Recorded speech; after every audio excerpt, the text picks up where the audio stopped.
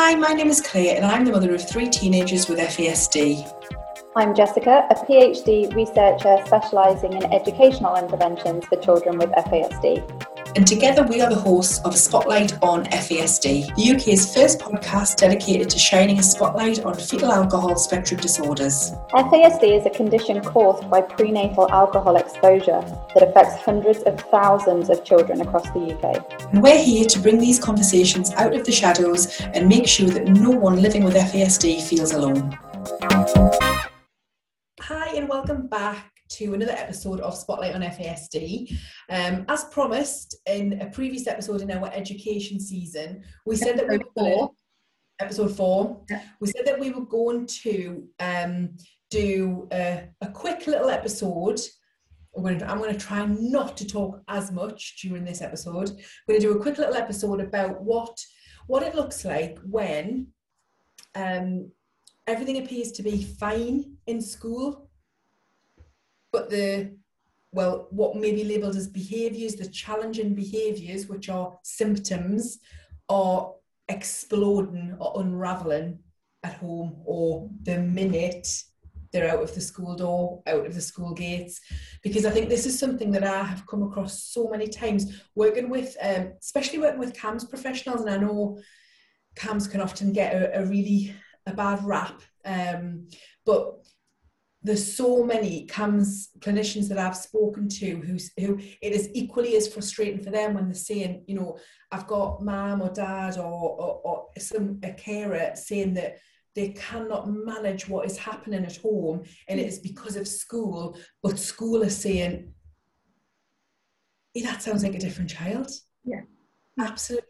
Absolutely fine all day. Educational psychologists as well, and I've spoken to educational psychologists who've gone into school and done observations and have written reports and left saying, well, you know, there was a few little things that would suggest anxiety, like, you know, rocking or chewing on their jumper sleeve or something like that, but nothing that in any way matches up with what the parents are saying are happening back home. And that's really important, especially if there's no diagnosis as well and you still don't know what you're dealing with. And I think to be fair to the teachers, to education professionals, they are telling the truth. Mm-hmm. Because that's all they can do. They can only report back what they are dealing with during that school day, during the playtimes, lunch breaks, and they're not dealing with those difficult situations or those extreme behaviours. But I think where it becomes a problem, as I know from a CAMHS professional point of view, a few of them I was speaking to not very long ago, they were saying that they felt they totally stuck between two camps because they absolutely knew that it was the school day that was causing all of this difficulty, but that the child was like this master of survival, containing it all until they got home, but school just would not have it that it was even anything to do with them. So I think what I would love to get out of this episode, that if there are any teachers, education professionals listening to this now where, you know, the next time, because you will come across that situation for every different diagnosis, every different situation where a child is able to mask, and we know that girls are better at masking and do it more and more often.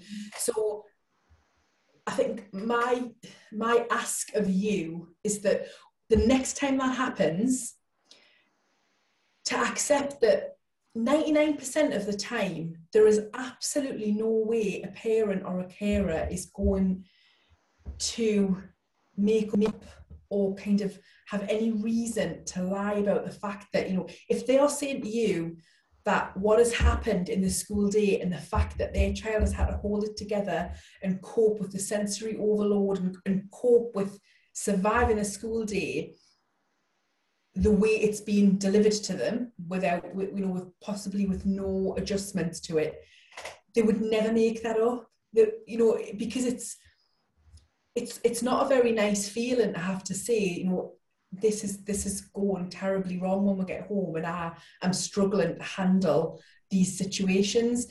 very few parents want to be having to have that conversation with any professional. So the fact that they're doing it, you've got to just take that at face value and accept that that is what's happening.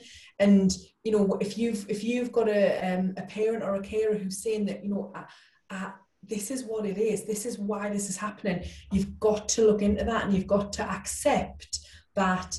And I can appreciate how difficult that might be to think, right, well, what am I meant to do? Because, you know, little Tom is behaving perfectly well. Yeah. Or what do you want me to do? There's nothing I can do, but you need to kind of start and look at it through, certainly through sensory overload eyes. And you've got to work together with the family, with the carers and any professionals involved to accept that, you know, the bulk of that child's time is during the day, midweek is spent in school. So it stands to reason that that is why a lot of that is spilling out when they get out of school. But take a step back from that, there's challenging behaviours coming out at home at the end of the school day that the parents, carers are struggling to cope with, or are coping with, but they're becoming, you know, overwhelming or unmanageable, or you're simply seeing they are manageable and you're simply seeing your child in distress at the end of the school day, like something has, you know, something's spilling out.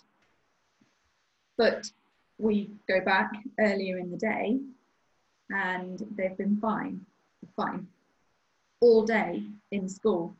Now what has happened there, or generally speaking at least, is when they've been faced with tasks and requests as part of the school day through those traditional education approaches that they can't cope with, the sensory that we've talked about before, sensory overload in the classroom, they've been overstimulated, they've been overwhelmed, they're dysregulated, whatever it is that has happened, they're masking. So they're really, really struggling, and they've just been able to put on this front of, nope, fine, everything's fine. And as Claire described, that they're masters of disguise. They, you know, unless you really, really, really have a thorough understanding of FASD, you probably wouldn't see it. And it's that needs addressing. So it's that moment when they're masking, whatever it is, you need to find the moment when they're really not coping and they are masking, and put those supports in place. And that's really, really hard because you don't necessarily know what it is that they need support with. You can't, it's hard to find out what part of the day they're struggling with that's causing the masking, that's causing everything to bubble up and the behaviours at home. And I've seen this fantastic resource that I know some parents have used that helps children visualise what's going on. And it's a little picture, it's a diagram of a volcano. And it's like, it's bubbling up, it's bubbling, and it's simmering, and it's simmering, and it's simmering. And as soon as they're at home in their safe place where they can relax, and I use the word relax in a very different way here than, you know, hot bubble bath with some candles. As soon as they are able to release those masks, the volcano erupts, and the pressure of trying to cope has gone completely, because they just can't do it anymore. But that's been simmering all day, and all of these things, playtime, lunchtime, the social interaction with other children in the playground, that's caused bother. So that's made it simmer that little bit more, and it's just been building and building and building. But if you can't see that, and you're not aware of that, and you don't know about FASD, and the child doesn't have a diagnosis, and you don't know what to be looking for that, how do you put something, you know, we understand that this can be an impossible situation for many people. So what we're trying to do is just back up the parents and carers, really. As Claire said, if they're telling you that that's happening. I think a very, very simple but very powerful thing that you could do is, if you are you find yourself in that situation as an education professional, and you've got a parent or a carer saying, you know, this is what's happening at home, this is what's happening the minute we get to the car, and it's going on for 2 hours after school.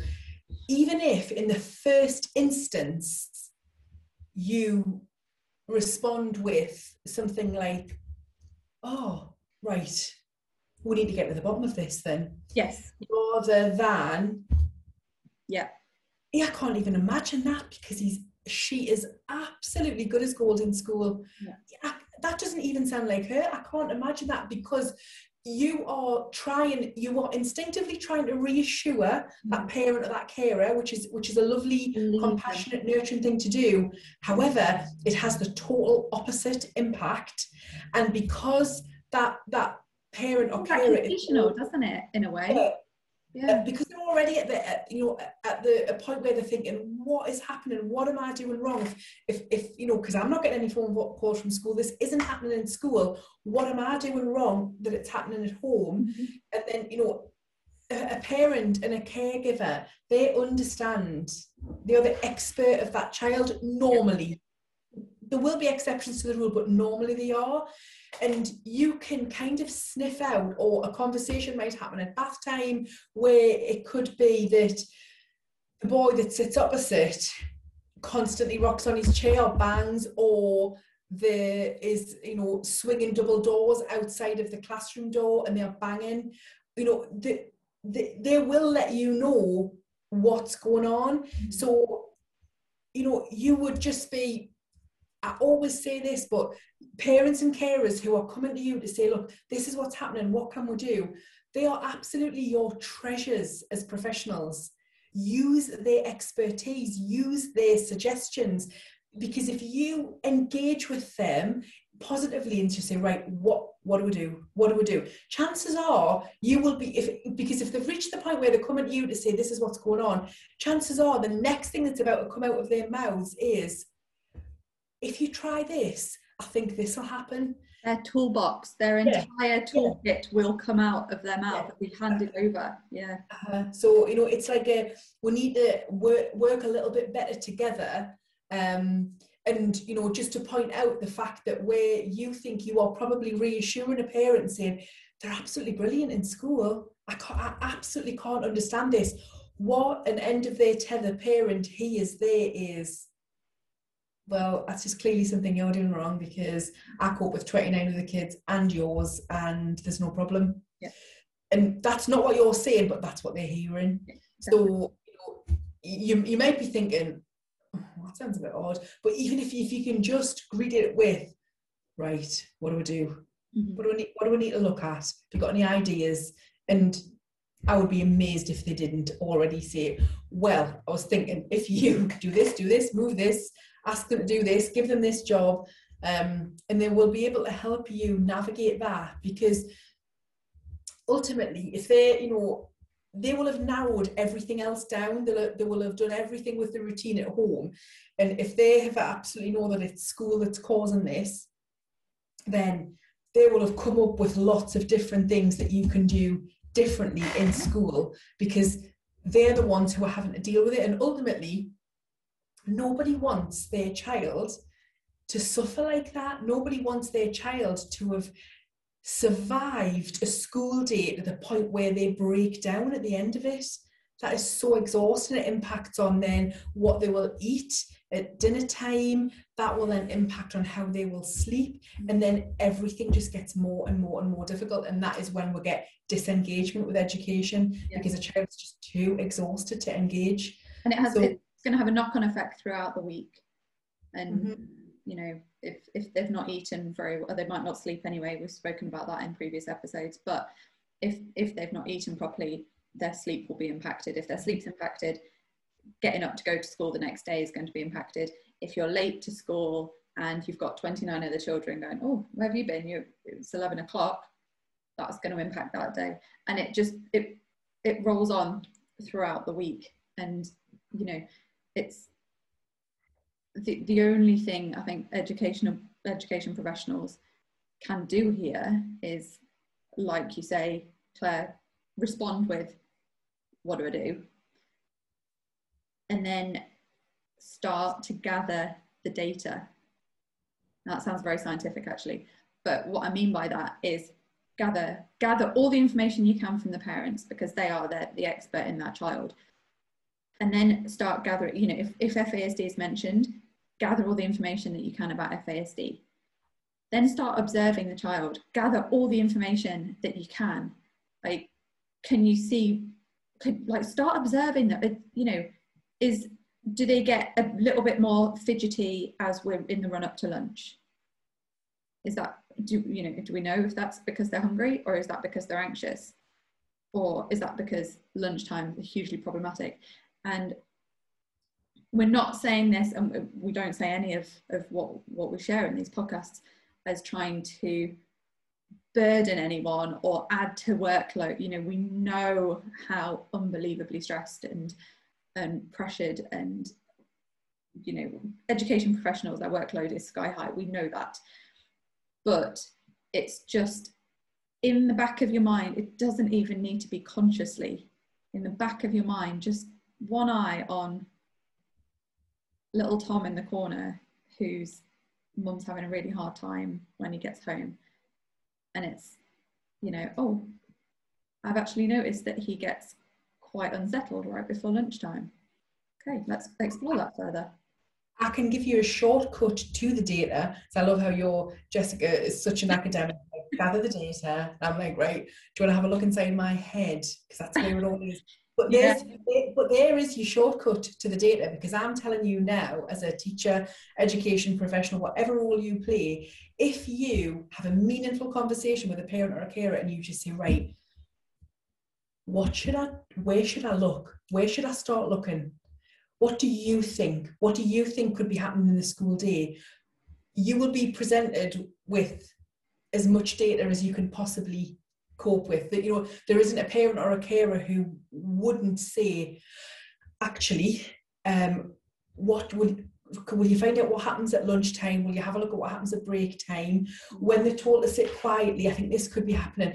They will be your navigator and your shortcuts, because you know, as you would love to have the luxury to think, right, I'm just going to observe him for a little minute, but you've just got everything else going on. It's not possible to take that time.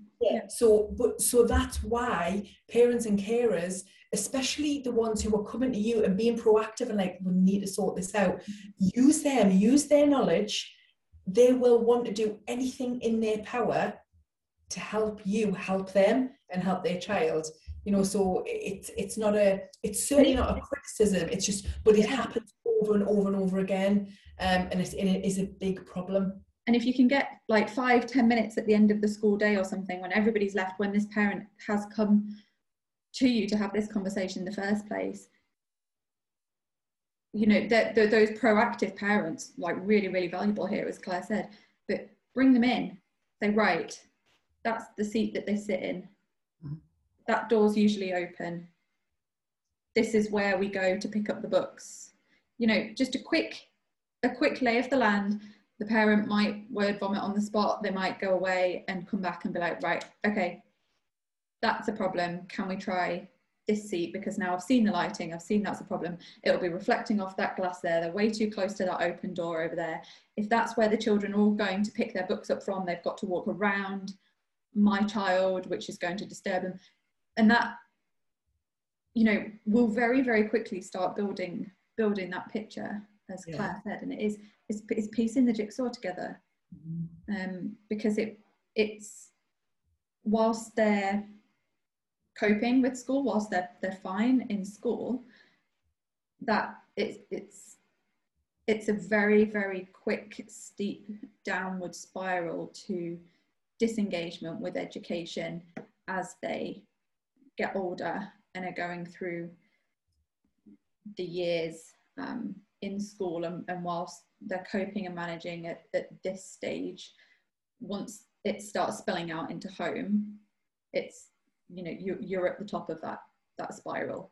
I think something that I always remember is when you do first aid training, if there's ever been any kind of an accident, you're always told, you know, you make your way to the person who is making the least noise. Yeah. Not moving. They are your priority, not the person who's screaming, because you know that they are breathing and they are alive. You go to the person who isn't. And, you know, we talk about fight, flight, freeze, and we know that our children hover in it, above it, or just about into it all the time.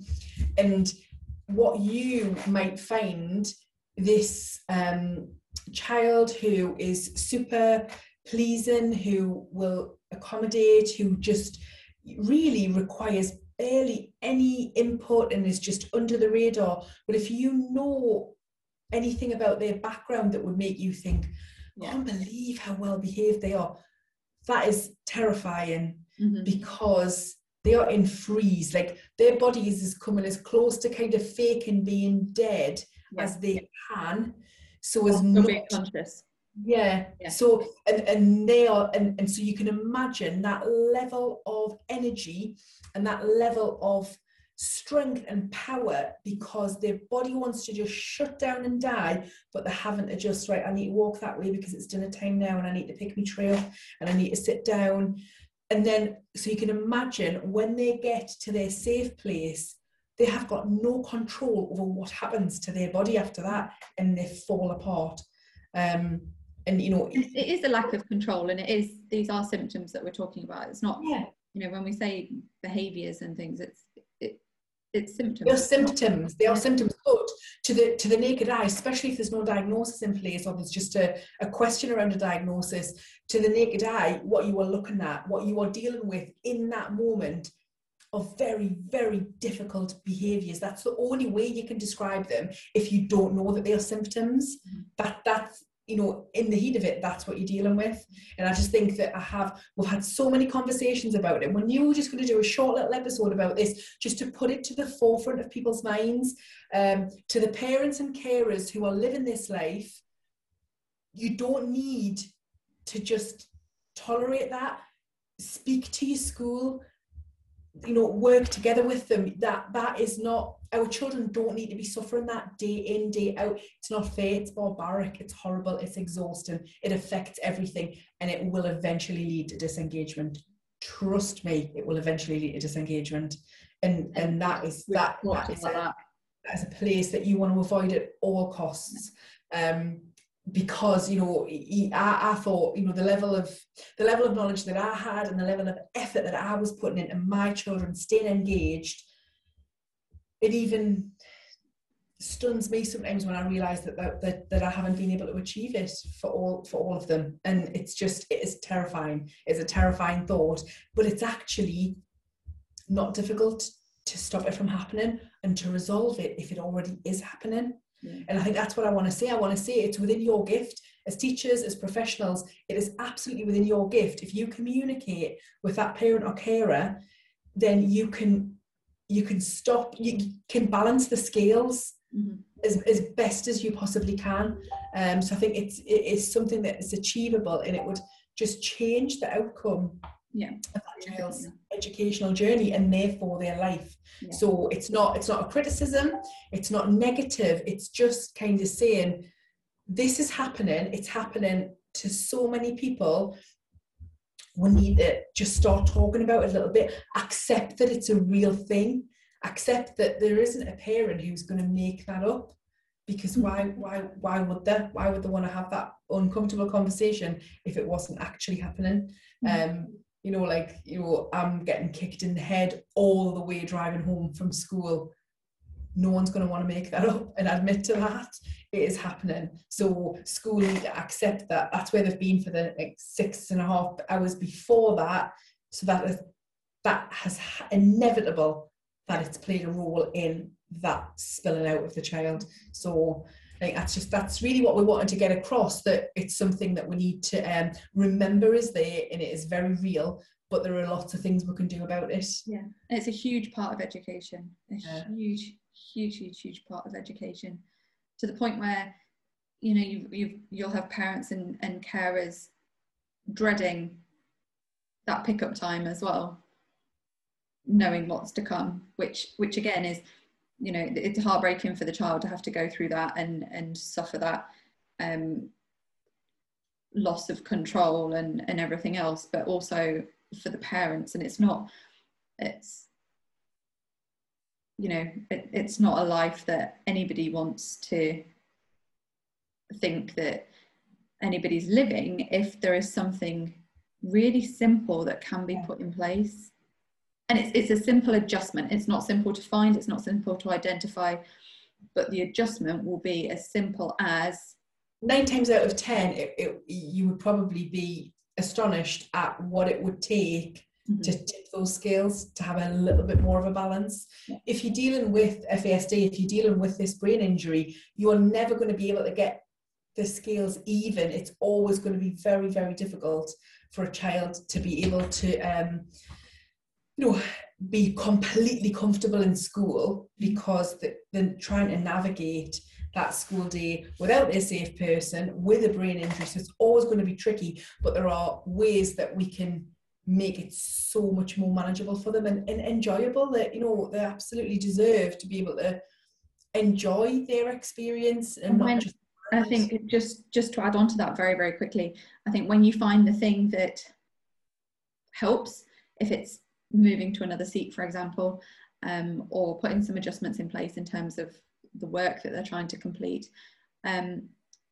it's part of a much bigger toolbox. Don't be fixated on that one adjustment as being the solution, because as Elsa, who we had on last week, who we spoke to not last week's episode, 2 episodes ago, she always says the only consistency with FASD is inconsistency. So be prepared to work through that toolbox. And that's another reason why building that relationship with the parent or caregiver and asking for their help, having that response of, okay, so what do we do? And when that stops working, then what should we try?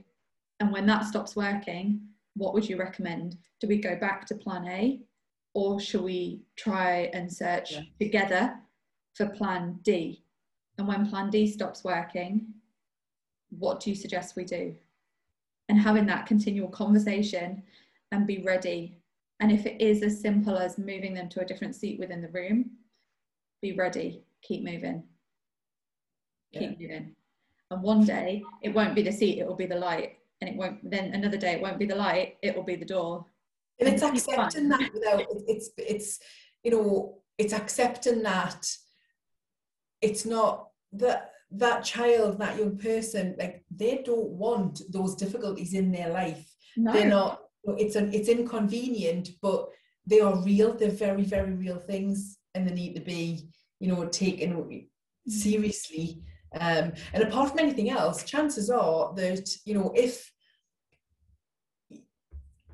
this is happening to a child and they're masking and then they're coming home from school and falling apart, as the week goes on, you are getting, you know, you might be able to sit back and think, actually, yeah, by like a Wednesday, Thursday, you know, yeah, they're nowhere near the most difficult child in the class, but they're struggling, the work takes a dip that you can see, because they're going to be absolutely exhausted. If you think, like, as an adult, if you imagine a situation where you have been so scared and so stressed for a full day, but you've had to just go about your business, you know how exhausted you would be that night when you got home.